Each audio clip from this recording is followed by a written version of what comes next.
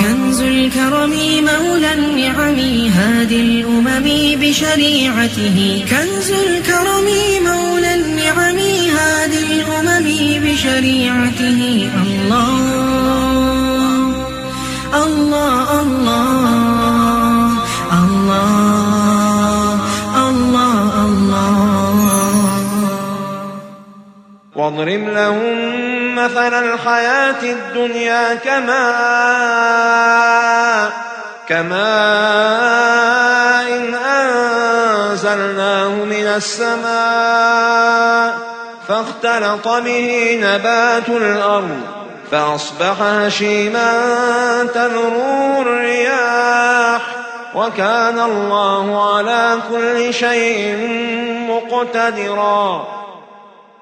قصة الدنيا من أولها لآخرها استوعبتها آية: ألا ما أهون الدنيا على الله إلا ما كان منها في مرضاة الله. قال الإمام القرطبي: قالت الحكماء إنما شبه الله تعالى الدنيا بالماء لأن الماء لا يستقر في موضع، كذلك الدنيا لا تبقى على واحد، ولأن الماء لا يستقيم على حالة واحدة، كذلك الدنيا، ولأن الماء لا يبقى ويذهب، كذلك الدنيا تفنى، ولأن الماء لا يقدر أحد أن يدخله ولا يبتل، كذلك الدنيا لا يسلم أحد دخلها من فتنتها وآفتها، ولأن الماء إذا كان بقدر كان نافعا منبتا، وإذا جاوز المقدار كان ضارا مهلكا، وكذلك الدنيا الكفاف منها ينفع وفضولها يضر. المال والبنون زينة الحياة الدنيا. كلمة زينة أي ليست من ضرورات الحياة، بل مجرد شكل وزخرف، فالمؤمن يعيش سعيدا راضيا بما قسم الله له حتى لو كان بلا مال ولا ولد، بينما يشقى بعضهم بماله وولده. والباقيات الصالحات خير عند ربك ثوابا وخير أملا. من الباقيات الصالحات ما قاله رسول الله صلى الله عليه وسلم، وهذا الحديث من التفسير بالمثال: خذوا جنتكم من النار، قولوا سبحان الله والحمد لله ولا إله إلا الله والله أكبر، فإنهن يأتين يوم القيامة مقدمات ومعقبات ومجنبات وهن الباقيات الصالحات. لماذا الباقيات الصالحات خير؟ لأن المال والبنون لن يدخل القبر معك، ولن يمنع عنك العذاب، ولن ينفعك إلا الباقيات الصالحات. والباقيات الصالحات خير. لما بدأ بالباقيات قبل الصالحات؟ والجواب تنبيها على أن كل ما معك في الدنيا سيفنى، وتشجيعا لك على الاهتمام بالأهم والأبقى. معنى هذا أن ما قبلها لم يكن من الباقيات، بل زائل بزوال الدنيا، ووصف الباقيات لا يستحقه إلا ما ينفع في الآخرة. قال عبد الله بن مسعود عن الصدقة: من استطاع منكم أن يضع كنزه حيث لا يأكله السوس ولا يناله السرق فليفعل. ويوم نسير الجبال. أشد الزلازل تدميرا في الدنيا لا تستطيع اقتلاع الجبال من جذورها، لكن كل شيء يوم القيامة مختلف، فيوم القيامة زلزال الزلازل الذي يفتت أقوى الجمادات ويجعلها تطير مع السحاب. عن أبي عمران الأنصاري قال: كنت أقود بدابتي أم الدرداء، هي التابعية أم الدرداء الصغرى، واسمها مجيمة بنت حيي الأوصابية، وهي غير أم الدرداء الصحابية، فيما بين بيت المقدس ودمشق. فكانت إذا مرت بالجبال قالت: يا أبا سليمان، أسمع الجبال ما وعدها الله عز وجل. فأرفع صوتي بهذه الآيات: ويوم نسير الجبال وترى الأرض بارزة فلا بناء فيها ولا حجر ولا شجر حتى لا يتورى أحد، بل ينكشف الخلق جميعا بين يدي الله للحساب والجزاء، ولا تخفى عليه منهم خافية. وعرضوا على ربك صفا. لم يغب عن الله منهم أحد في الدنيا ولو استتروا، لكنهم يوم القيامة أشد انكشافا وافتضاحا في يوم العرض الأكبر. ما أشبه تلك الحال بحال الجناة، عرضوا على السلطان فلم يستطع أحد منهم التخفي ولم يعد له مفر، وهم في الحقيقة صفوف، لكنه عبر بالواحد عن الجميع كقوله ثم نخرجكم طفلا، لكنها صفوف لا يخفي فيها صف الصف الذي يليه، فالجميع منفضح ومكشوف كالصف الذي تسهل الإحاطة بجميع الواقفين فيه. لقد جئتمونا كما خلقناكم أول مرة. قال السعدي أي بلا مال ولا أهل ولا عشيرة، ما معهم إلا الأعمال التي عملوها والمكاسب في الخير والشر التي كسبوها. فترى المجرمين مشفقين لم يخافوا في الدنيا فخافوا في الآخرة، ومن خاف اليوم تمتع بالأمن غدا. لذا قال تعالى عن أهل الجنة قالوا إنا كنا قبل في أهلنا مشفقين فمن الله علينا ووقانا عذاب السموم.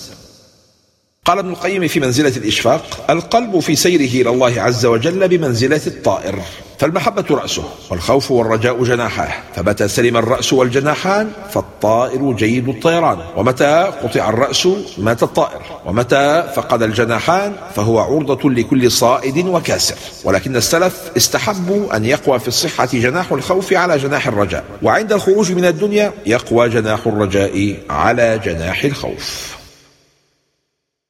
ويقولون يا ويلتنا ما لهذا الكتاب لا يغادر صغيرة ولا كبيرة إلا أحصاها.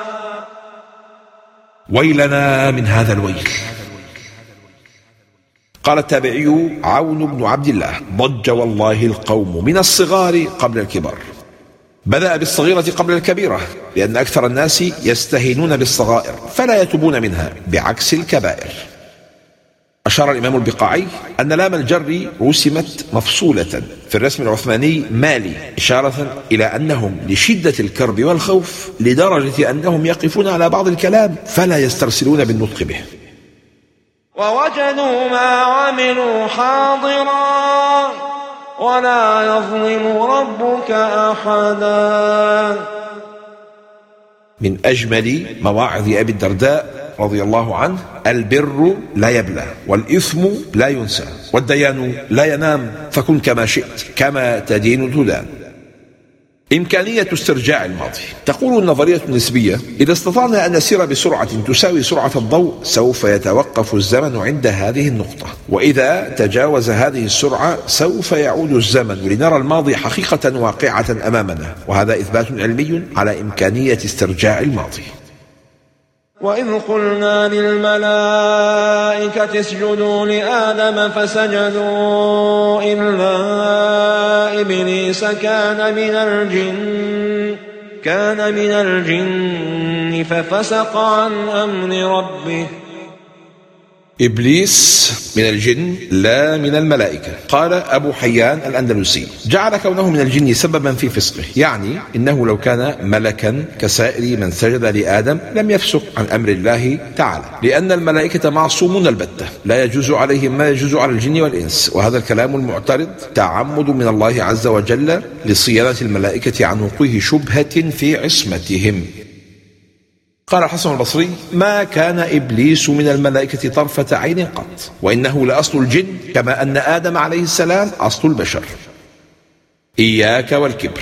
قال سفيان بن عيينة من كانت معصيته في شهوة فارجو له التوبة، فإن آدم عليه السلام عصى مشتهيا فاستغفر فغفر له، فإذا كانت معصيته من كبر فاخشى عليه اللعنة، فإن إبليس عصى مستكبرا فلعن.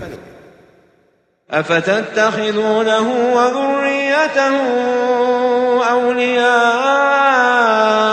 من دوني وهم لكم عدو بئس للظالمين بدلا.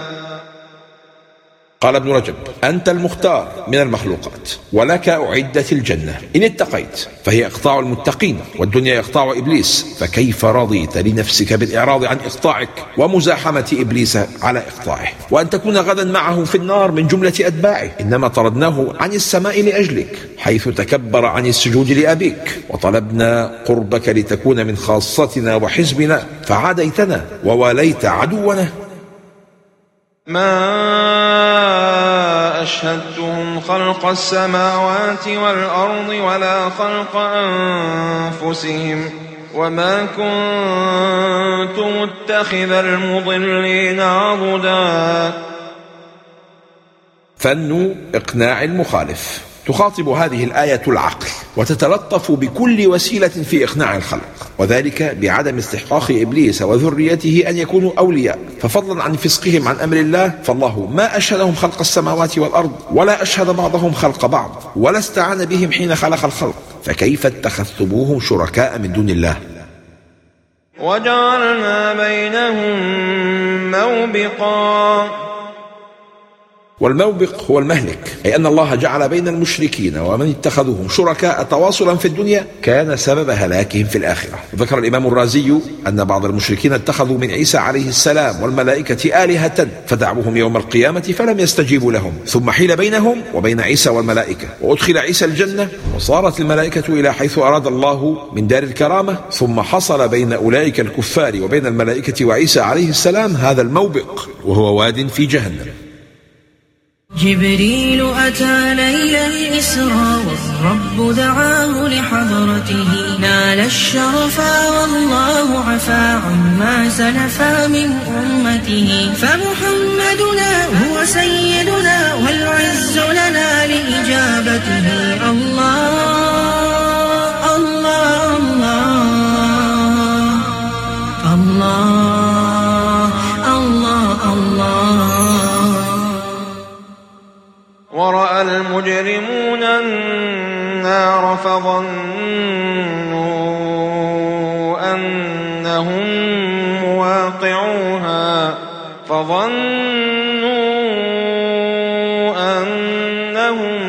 مواقعوها ولم يجدوا عنها مصرفا. رؤية العذاب تبعث في القلب الخوف منه قبل وصوله، فعندها لا يسمع لهم عذر ولا تنفع لهم حيلة ولو تقبل فيهم شفاعة ولا يؤخذ منهم فداء، وهذا كله يضاعف أثر العذاب عليهم بعد نزوله. ورأى المجرمون النار فظنوا أنهم مواقعوها. تعرض عليهم النار ليروا ما فيها من العذاب والنكال قبل دخولها، فيكون في ذلك عذاب نفسي معجل بالهم والرعب قبل العذاب الحسي في النار. قال رسول الله صلى الله عليه وسلم: يؤتى بجهنم يومئذ لها 70,000 زمام، مع كل زمام 70,000 ملك يجرونها. ولقد صرفنا في هذا القرآن للناس من كل مثل وكان الإنسان أكثر شيء جدلا. أوضح الله لنا في كتابه كل ما فيه صلاح ديننا ودنيانا، وذلك بذكر القصص والأمثال والأحوال، لكن أصحاب الضلال يجادلون فيه، والجدال في الحق الواضح يطمس الحقائق ويخفي نور الحق وسط الآراء المتضاربة والأهواء المتنازعة. قال ابن مسعود: من أراد العلم فليتبوأ القرآن فإن فيه علم الأولين والآخرين. ما من فتنة ولا محنة ولا بلاء يمر بك إلا وفي القرآن ملاذ منه يحميك، ونور يهديك، وطوق نجاة ينتشلك من أشد لحظات الضيق، فلما هجرانك له وتجافيك؟ وكان الإنسان أكثر شيء جدلا. لا يجوز التعلل بالقدر لتبرير ذنب أو الخروج عن طاعة. وفي الصحيح أن النبي صلى الله عليه وسلم طرق عليا وفاطمة ليلا فقال: ألا تصليان؟ فقال علي: يا رسول الله، إنما أنفسنا بيد الله، إن شاء أن يبعثنا بعثنا. قال: فانصرف رسول الله حين قلت له ذلك ولم يرجع إلي شيئا، ثم سمعته يضرب فخذه ويقول: وكان الإنسان أكثر شيء جدلا. قال ابن عمر: ولن يصيب رجل حقيقة الإيمان حتى يترك المراء وهو يعلم أنه صادق، ويترك الكذب في المزاح. في النفس رغبة دفينة جامحة في الجدال والخصام، فقاومها بهذا الحديث النبوي: أنا زعيم بيت في ربض الجنة لمن ترك المراء وإن كان محقا. قال مهدي بن مأمون: سمعت محمدا يعني ابن سيرين وما راه رجل في شيء، أي جادله، فقال محمد: إني أعلم ما تريد، وأنا أعلم بالمراء منك، ولكني لا أماريك. وما منع الناس أن يؤمنوا إذ جاءهم الهدى ويستغفروا ربهم إلا أن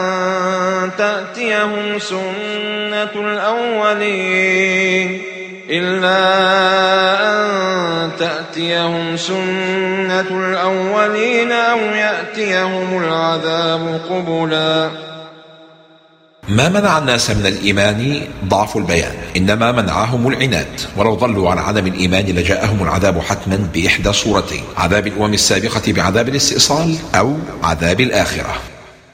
ما سنة الأولين؟ الجواب: هي أخذهم بالعذاب العام، لكن لم يأخذ الله الأمة بعذاب الاستئصال، لأن النبي صلى الله عليه وسلم دعا ربه ألا يهلك أمته بسنة عامة، فأجاب الله دعاءه. أو يأتيهم العذاب قبلا. العذاب قبلا هو الذي يرونه عيانا ومواجهة، أو قبلا أي ألوانا متنوعة، وهذا تهديد وإنذار وتحذير وحث على المبادرة بالإيمان قبل فوات الأوان. لا تتعجب من إعراض الخلق، فبعض الناس لن يؤمنوا ولن يستغفروا إلا إذا نزل بهم عذاب دنيوي مهلك، أو في مواجهة عذاب الآخرة وعلى عتبات النار. أكثر المعرضين عن الله لا يقبلون عليه إلا بعد نزول البلاء، وهؤلاء قال فيهم ابن عطاء الله السكندري: من لم يرحل إليه بسلاسل الإنعام سيق إليه بسلاسل الامتحان. وما نرسل المرسلين إلا مبشرين ومنذرين. إلى كل داعية: ابدأ بالبشارة قبل النذارة، والترغيب قبل الترهيب. ويجادل الذين كفروا بالباطل ليدحضوا به الحق. ومن جدال الكافرين بالباطل أنهم قالوا: يا محمد أخبرنا عن الشاة إذا ماتت، من قتلها؟ قال: الله. قالوا: فتزعم أن ما قتلت أنت وأصحابك حلال، وما قتل الصقر والكلب حلال، وما قتله الله حرام، أي الميتة. ومن جدالهم أنهم قالوا لما أنزلت إنكم وما تعبدون من دون الله حصب جهنم أنتم لها واردون، فالملائكة وعزير وعيسى يعبدون من دون الله، فنزل قول الله تعالى: لو كان هؤلاء آلهة ما وردوها، أي الآلهة التي يعبدون، وغير ذلك كثير.